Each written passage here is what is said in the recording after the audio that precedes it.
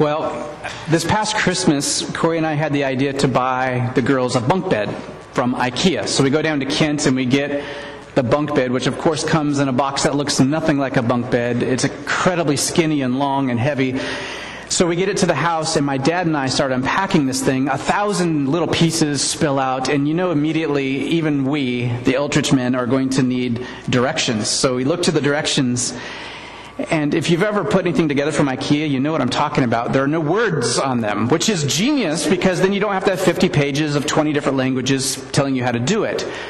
But you just have this picture of how it goes, and even though it looks really easy, the picture doesn't tell you you might need like 3 people to support the frame while you put the cross members in, and the pictures don't tell you exactly how the little dowels go in and how deep they're supposed to go. The ideal is so much easier to look at than the practical working out of building that bed. Incredibly frustrating. For the past several months, we've been looking at this letter that Paul wrote to the Ephesians. And like I've been saying over and over again, I think it's one of Paul's letters where he's just giving us the ideal. He's not writing in response to any particular crisis. He's saying this is how the church can look. This is how God intended the church to be. But as you know, if you start trying to live these things out, it's incredibly frustrating. Like, my life doesn't look like the picture that Paul says it should look like in the book of Ephesians. It's a case in point. We took the kids to the zoo just this last Friday. So 2 weeks after I preached the sermon on children, obey your parents, fathers, don't provoke your children, right, and teach them in the Lord. Yeah, well, Stella was having one of those days, and I'm pretty sure I may or may not have threatened her that a lion would eat her if she didn't get back in the stroller. So reality is much, much more frustrating than the ideal. And Paul, I think, knew that all of this idealistic stuff he's laying out in the book of Ephesians, he knew it would be very difficult to walk out. In fact, he knew that when we try and live out this new life that Christ gives us, we are going to be met with resistance. Here's what he has to say about it. Would you stand with me, please, as we read Ephesians 6, 10 through 17. And just before I read this, keep in mind that story that Patrick read happened in Ephesus. This whole weird casting out of demon thing, and somebody trying to do it in Jesus' name who wasn't a follower of Jesus. So this spiritual reality of light and dark forces that we can't see, very real in the hearts and minds of these Ephesians. Now Paul writes this: "Finally, be strong in the Lord and in the strength of His might. Put on the full armor of God so that you will be able to stand firm against the schemes of the devil. For our struggle is not against flesh and blood, but against the rulers, against the powers, against the world forces of this darkness, against the spiritual forces of wickedness in the heavenly places. Therefore, take up the full armor of God so that you will be able to stand firm or to resist in the evil day, and having done everything to stand firm. Stand firm, therefore, having girded your loins with truth, having put on the breastplate of righteousness, and having shod your feet with the preparation of the gospel of peace." Now, in addition to all of this, taking up the shield of faith, which you will be able to extinguish all the flaming arrows of the evil one. And take the helmet of salvation and the sword of the Spirit, which is the Word of God. Father, yet again, we are encountering something in this letter that is very foreign to us. Many have heard this Scripture read, have heard it preached on even more than once. And I pray by your grace that you would help us to resist the temptation to think we know it all, to just let it pass over us. But I pray that you would do something new in us, whether it's the first time we've heard this, or the 10th time, or however many, Lord. I pray that you would do a work in us, that the result you intend by preaching on this Scripture would come true in our hearts. Amen. You may be seated.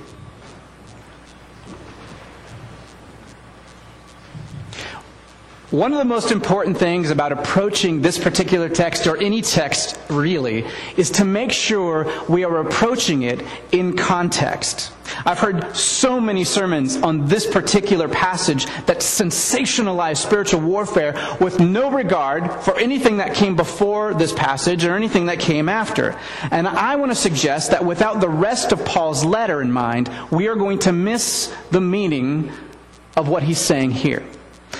So, any English majors out there? Anybody that, okay, Patrick? All right, so for all of you English major nerds, this portion of Paul's letter is referred to as a peroratio, from where we get the English word peroration.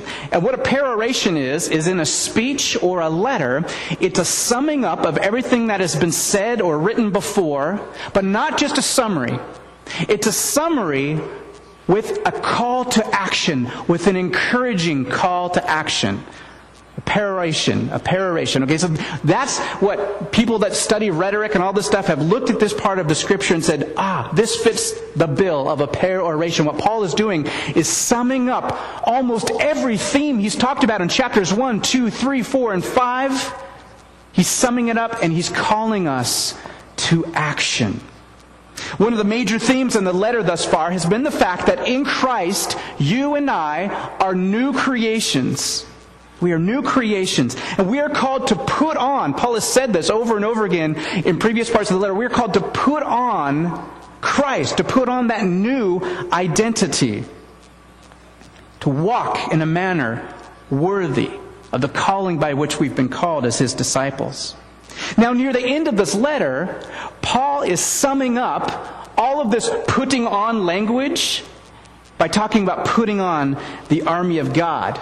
And by using kind of a military metaphor, what he's doing is giving us a sense of urgency. Like, we're not just putting on new clothes to lounge around in. Like, we're gearing up because there's something big going on all around us. Okay, so it's not just a summing up of ideas, but a call to action.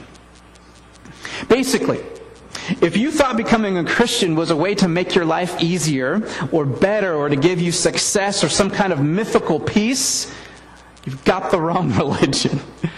Now, yes, I believe Christianity will change your life for the best. I believe it is the best way to live. I believe that through faith in Jesus the Christ, my sins are forgiven and I'm a partaker in eternal life. But being a Christian is also to accept that we are called to live very differently than the way the world does things. And when we live differently, like Christ, we will meet resistance, and it won't be easy. Fair enough? That's just the plain truth. Paul knows this. He knows we're going to meet resistance, and he calls us to the action of standing firm in the truth about Jesus the Christ. Now, as we approach this text about spiritual warfare, there are two extremes that I kind of see going on throughout the history of the church and certainly in our world. On the one hand, in our Western secular society, we often give way too little thought that there is anything else that goes on that we can't see or smell or touch or quantify or weigh. I mean, we hardly think of anything that's not tangible in our world. We have a really hard time conceiving of spiritual beings and forces. And in most of our secular academic circles and media circles, a couple of things happen when we talk about spiritual forces. One, they're marginalized through humor. So think of the character Kenneth on 30 Rock, right? He's the token Christian guy. Whenever he says anything about spiritual stuff, it's, what an idiot, what a dolt, right? It's not reality. Or we see it sensationalized in fiction and movies. I think every year it seems like there's some movie that comes out around October about an exorcism or some dude that's going to fight demons and like take them on by himself, or even Hellboy, like this demon baby that was found and he's going to fight the bad guys. It's just overly sensationalized, fictionalized. But one thing that we can't escape even in the Western world is the empirical evidence. Like if you're a historian or an anthropologist and you look at almost every other culture and almost every other time, people have always believed in spiritual beings and in demons. You just can't get away from that empirical evidence. We also can't escape the reality, unless you don't listen to the news or anything, of just horribly heinous things that go on without a real scientific way of explaining them. Why would a mother drown her children, right? How can a human leader strategize and then carry out a plan to ethnically cleanse millions of people, whether it's Nazi Germany or Rwanda or Serbia or the United States Western expansion? How is that even a normal human thing to do? Science may turn to explanations like mental illness or extreme social economic pressures, and those are the causes of a lot of things. But an interesting phenomena is that even secular journalists or scientists will sometimes use words like, this behavior is demonic, or this behavior is the spiritual force of evil has caused this.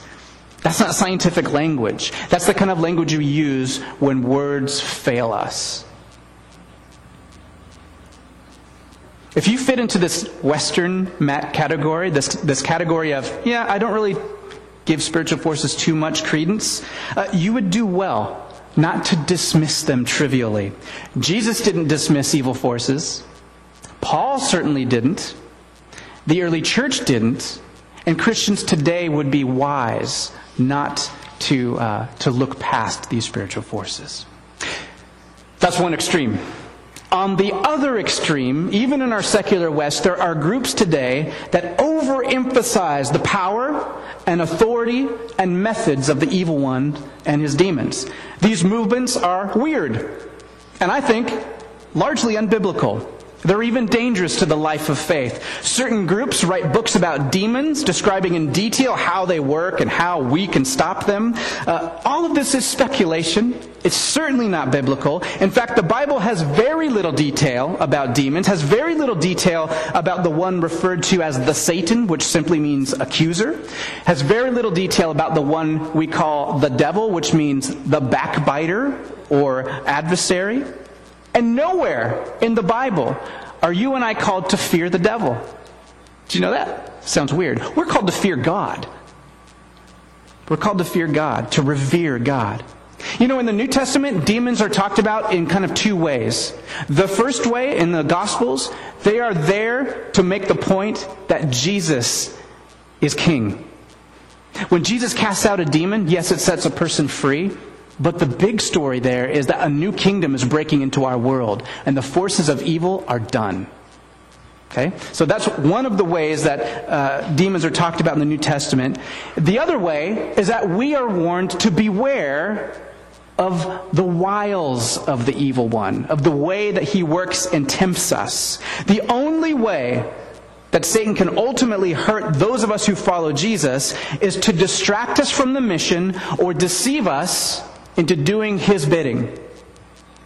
So that's why Paul says, beware. Beware. So, my suggestion tonight as we face this text afresh is that we avoid the two extremes of not giving spiritual forces any of our attention, and the other one where we over-obsess about it. And this text tonight is going to help us do that. So Paul begins this section of Scripture with the word finally. Summing up all that has gone before. Finally, be strong in the Lord. I'm going to say that again. Be strong in the whom? Be strong in the Lord. Be strong in the Lord. And in His strength and in His might. Enough emphasis there. You and I are not necessarily strong. We are called to be strong in the Lord, in His strength, in His might. That's good news.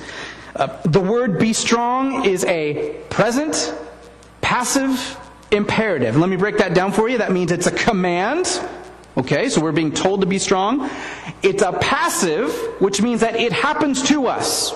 So you may not feel very strong spiritually. That's okay. The command is to receive the strength of the Lord. It's a passive. It happens to you. So the command is be strengthened in the Lord, and the present means that it's an ongoing thing. So I think sometimes, maybe guys, I don't know if it's more than women or not, but sometimes I feel like, okay, here's this obstacle in my life. I'm going to man up. I'm going to get strong for this thing. I'm going to start praying more. How's that working for you? That doesn't work for me very well. The idea of the present here, this receive strength from the Lord, it's a relational term.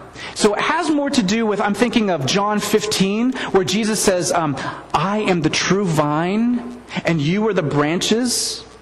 And if you remain in the vine, you're going to bear fruit. Like, it doesn't say go bear fruit on your own. Actually, it says, for apart from me, you can do nothing. And so think of that relational language as in terms of being strengthened on a regular basis from Jesus. It means having a relationship with Him, relating to Him on a regular basis, putting ourselves in a position where we're fed by His Word. Where, by the way, you're fed by His community right now. You're being fed, you're being connected. That's part of the discipline of worshiping together. Okay? Be strong. When God commands something, He provides the means for it. Isn't that great? He commands us to be strong, but then it's in the passive. So He's the one who strengthens. Did you know, I could kind of just stop right there. That's gospel. That's good news. That God, when He commands us to do something, He provides it. That's awesome. So, we are to be filled with the strength of the Lord. And then, we are to put on the full armor of God. In the Hebrew Scriptures, that's what we often call the Old Testament, God is many times portrayed as a warrior. He puts on armor, He fights battles for Israel, for His people. And so we are to put on the full armor of God. So what does that mean? Put on the full armor of God so that we can run off and fight spiritual battles? No. Put on the full armor of God so that we can be Jesus commandos. No, sounds like a video game.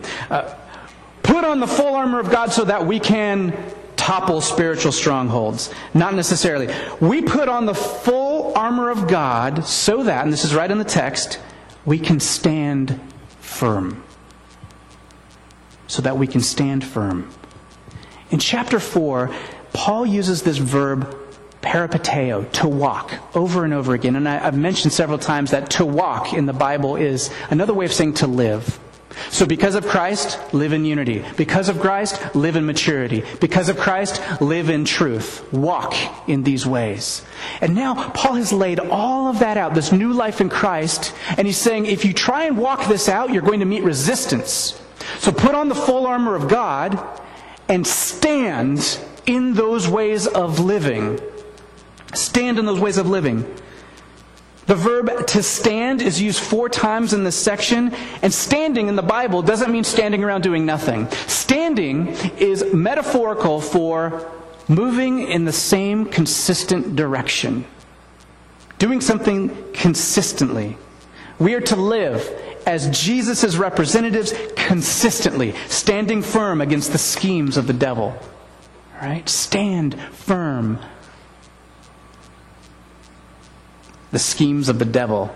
In Greek, literally, methodeas. Come on, method, right? The methods of the devil. And what are these methods of the devil that we are to stand firm against, to kind of watch out for?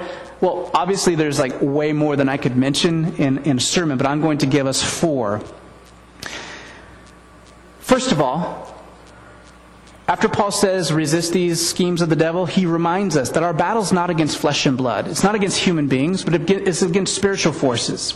And one of the methods that the devil uses is to get you and I to stop focusing on him or the evil spirits and to start focusing on other people. And the way that method works is we begin to demonize people.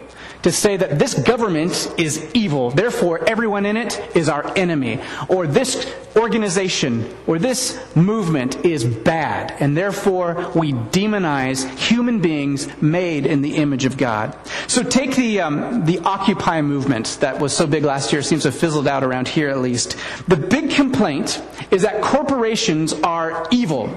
We demonize corporations as these big, almost supernaturally evil monsters that gobble up regular folks like us, the 99%. Right? In reality, though, we regular folks are the ones buying the products that these big evil corporations are putting out oftentimes. In reality, though, many of us work for these corporations, and we're pretty good, like, citizens and pay our taxes and are genuinely nice people to others. So not everyone in the corporation then is bad. The problem is not necessarily then the big corporation monster, but certain people who choose to side with the evil one, who have sold themselves into slavery of greed and arrogance. So, instead of praying against the monster of corporations, which is a negative way to pray, by the way. When we pray negatively, it's against this, it's against that. What if we were to pray positively? That the people, if we're sticking with this corporation thing, that the people who work at the high ups of the corporation would be wise, would be generous, would have integrity, would put on the character of Christ. What if we were to pray that the lower downs would have justice, that they would be treated well, that they would be people filled with the Spirit, that they would bring joy into their work, right? That seems to me much more a biblical way to pray. Like, nowhere else is Paul praying against evil things. In fact, he's praying for the people. Because when you live out the gospel, evil won't triumph.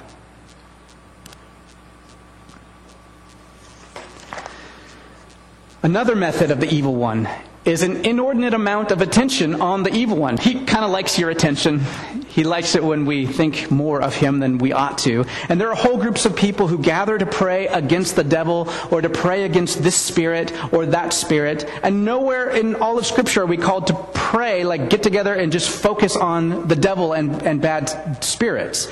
Rather, we are to pray for good character. We are to pray that Jesus would take up residence in our hearts, and that His Spirit would pump through our veins, and that we would be different people, that we would be like Him. So don't give the evil one so much credit. He loves that. Instead, pray to the Father who hears us and protects us and fills us with His Spirit, which is much stronger, by the way, than any evil.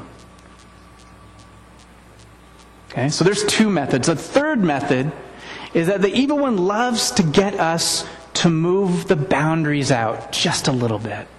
And what I mean by that is, if you look at, say, Genesis 1 through 11, the way that God creates is with these boundaries. Like, there's light and dark and earth and sea, and there's animals of the sky and animals of the land and animals of the sea, and human beings have boundaries. And one of those boundaries that God gives us is like, you can eat from any tree in the garden. Just, oh, what a blessing. Luscious fruit, good work. He gives us vocation to tend the garden and to care for creation.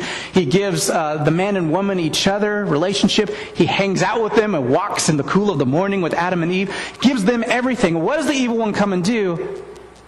Hey, does God really have your best interest in mind? Because I'm thinking that tree of knowledge of good and evil looks really good.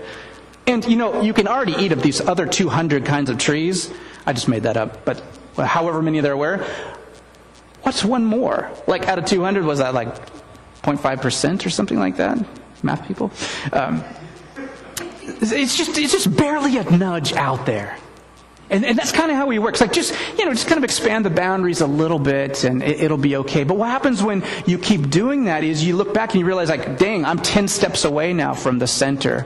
And you're really getting outside of God's will. And it's that subtlety that the evil one brings to us. Just little tiny temptations. Like, he never just rarely comes out and says, hey Frank, I got something really evil I want to tempt you with, right? Yeah, it's just the little fudges. And then the fourth way, and I'll just say this for all of you oldest children, type A's out there, it's kind of the opposite of moving the boundary out. And you say, I want to be such a good Christian, super Christian, that I'm going to move the boundary in. Like, I so don't want to screw up that I'm not going to do anything fun. And you start to think that God is all about you following some rules, and you start to lose your joy. You start to forget that all of creation, these good relationships and the beauty of, look at this place we live in, is not really for us to enjoy, and that God is somehow keeping track of all the wrong things you do, and that eventually you get to a place where you think you have to earn His love. And the evil one loves to do that, because one of his greatest weakness is when you are fully alive in Christ. When you're enjoying life, oh my gosh, you are contagious. Do you know that person in your life that they just exude Jesus because they're so alive and full of life? It's just, the devil hates that because those people are contagious in a good way. So how do we stand firm against these schemes? There's 4 I mentioned and so many more. Well, we take up or we put on the armor of God. Quick word about armor. Paul is obviously a motivator. He's obviously a teacher. And oftentimes in the Old Testament and throughout other rhetoric too, people use military imagery. Sometimes people do it like coaches do it for football teams. All right, we're going to go to battle today. Yeah, that was lame. But yeah. So he wants to communicate through this military imagery that we're in a battle, that there's more going on than just chilling out on a Sunday together and enjoying our Christian community and everything's happy. Because sitting where you are right now, that if everything is happy right now, it isn't all the time, and maybe you're really going through something huge. And we need a place where we can be real with one another. So putting on that full armor of God evokes this idea that, no, we are about some serious business, and a battle is serious business. In the Roman Empire, male citizens were often required to serve in the military. So this armor imagery, it was pretty common. And even if you weren't in the military, like if you're a child or a woman, places like, towns like Bellingham size would have garrisons of Roman soldiers. And they could come to your house and say, Christy, I want some of those peanut butter cookies, with the chocolate. Yeah. So you were kind of used to seeing them around town doing their drills, maybe even popping in when you're having a barbecue, and they could just conscript your house for bed. So it was everyone knew what Roman armor looked like. But I think Paul also uses this armor imagery because in the Old Testament, especially in the prophet Isaiah, God is shown as actually putting on these pieces of armor. Sometimes it's Yahweh, God. Sometimes it's predictions or prophecies about Messiah. But in these images, we see one putting on armor and going to battle for Israel's sake. That's why he's using these images. And I think what Paul is doing in this text is restating what he said before about putting on the image of Christ, the new self, which looks like this Messiah who puts on armor. So, one other thing about armor. I don't think that Paul has some secret meaning with the different pieces of armor. So what I mean by that is put on the helmet of salvation. I don't think that the salvation and helmet go together salvation and helmet go together because we need to remember in our brain that we are saved. Or take, for instance, the belt of truth. We need truth around because belts are tight and we need it close to our core. I don't think that there's any connotation there. In fact, the term that's used for belt here in the Bible is actually more akin to military underwear. I'm serious. It's like this leather thing that protects your tender areas. And it has really basic undergirding uses. And it also kind of helps you keep your robes up so you're ready for action and you can hang a sword from it. But it's basically put on the underwear of truth. That's kind of what the meaning is here. And I think the reason that truth and belt are used by Paul here is because in Isaiah 11:5, the Messiah is prophesied to come to the rescue, and he girds himself up ready for action with what? Guess, a belt of truth. All right? So we are to remind each other of the truth. And now is as good a time as any to say what you can't really see in your English text, that is every one of the verbs in this section, every one of the imperatives to put on the full armor of God, it's all in the plural. So it does not mean, Josh, you put on your armor, and good luck in battle, and Eric, you do the same. It's church. Put on the armor of God. Stand together. And it's church universal, and it's also, hey, local church, hey, Leonard Streets. You put on the belt of truth and remind each other of what's what. Because everybody here knows that there are times in your life when you doubt. And you need a brother or a sister to come alongside and encourage and speak words of truth. And hear the scriptures and sing the praises. You need the belt of truth together.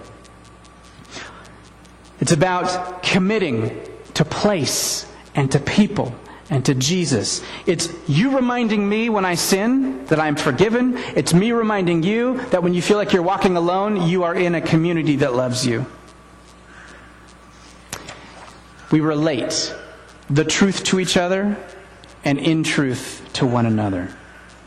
So the next is the breastplate of righteousness or justice. I'm going to have Ian put a slide up of an example of a Roman breastplate. That's what it looked like. You see how it might protect you.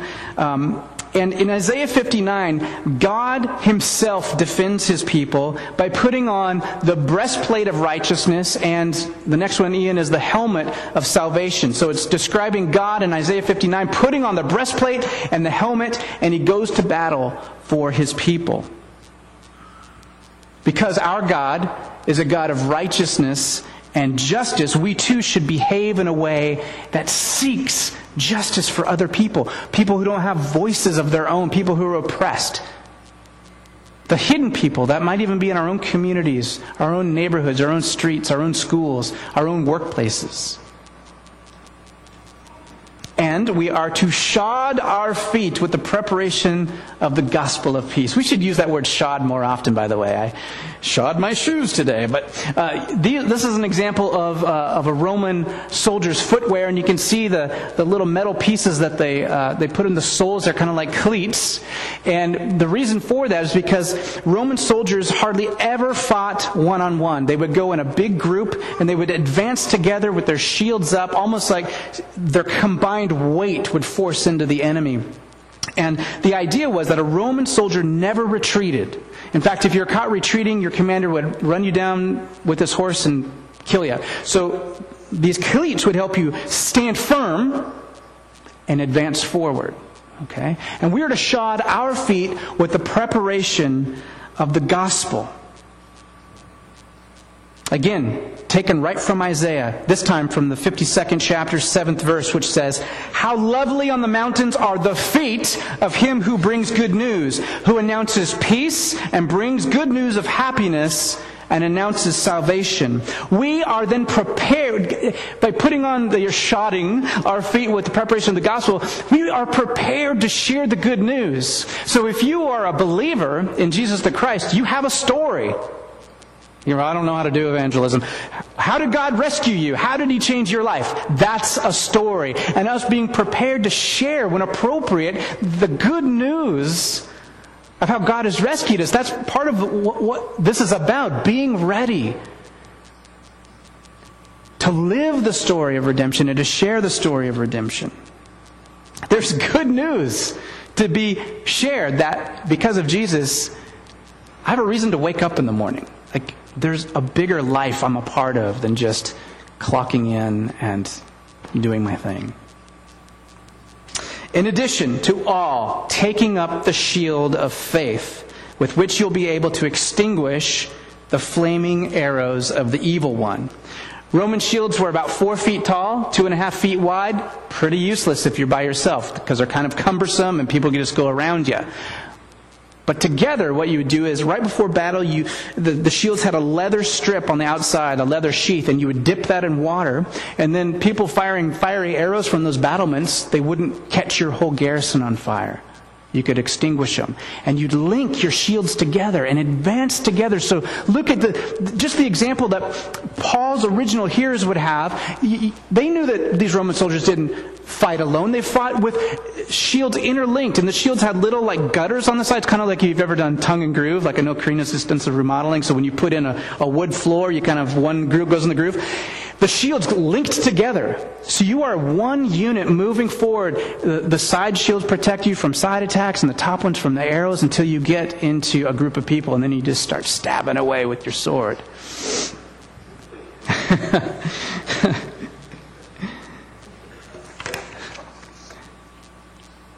This is a great example of how we stand in faith together. Interlocked in community, protecting one another from doubt and discouragement when times are tough.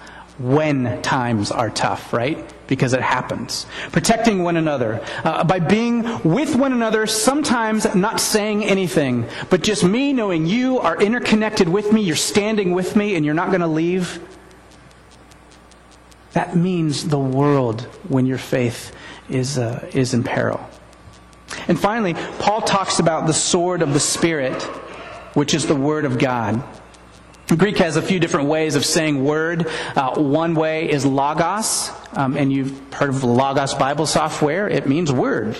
Imagine that for Bible study software, right? And logos is this all-encompassing word. In fact, in the Gospel of John, Jesus was referred to as the Logos. But the word here is not that all-encompassing logos. So the sword of the Spirit, which is the Word of God, doesn't necessarily mean like the whole Bible. What it means is, in Greek, rhema. And rhema is a specific saying or a teaching. And here, the rhema is the gospel. The sword of the Spirit is the gospel of Jesus Christ, the good news of Jesus.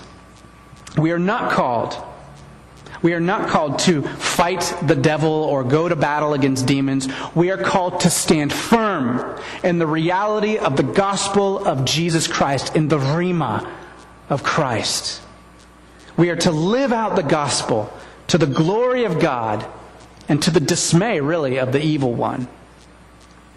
So, all of this talk about putting on armor might falsely lead some of us, especially men who play too many video games, to think that the battle is all up to us. Okay? That would not be good news. If the battle is up to us, we're lost.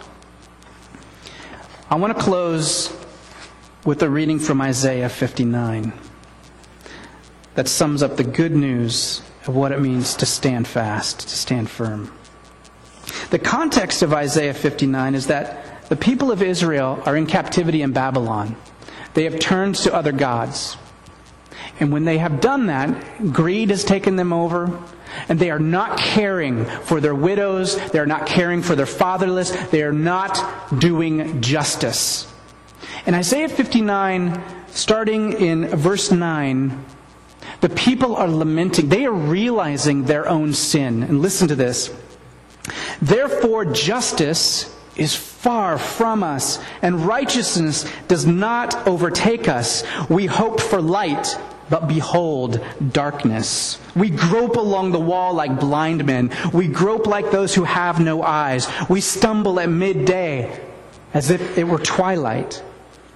And among those who are vigorous, we're all like dead men. It's like this picture of lifelessness, just going through life, but realizing that you're not living for God. There's no life in these people. All of us growl like bears, and we moan sadly like doves. We hope for justice, but there's none. We hope for salvation, but it's far from us. For our transgressions are multiplied before you, and our sins testify against us. Our transgressions are with us, and we know our iniquities. Do you know what they're talking about? I mean, do you feel that sometimes? Like the weight of your own iniquity, your own sin, your own failures, it gets weighty. We've denied the Lord and turned away from our God, and we speak oppression and revolt, conceiving in and uttering from the heart lying words. Justice is turned back. Righteousness stands far away. For truth has stumbled in the street, and uprightness cannot enter.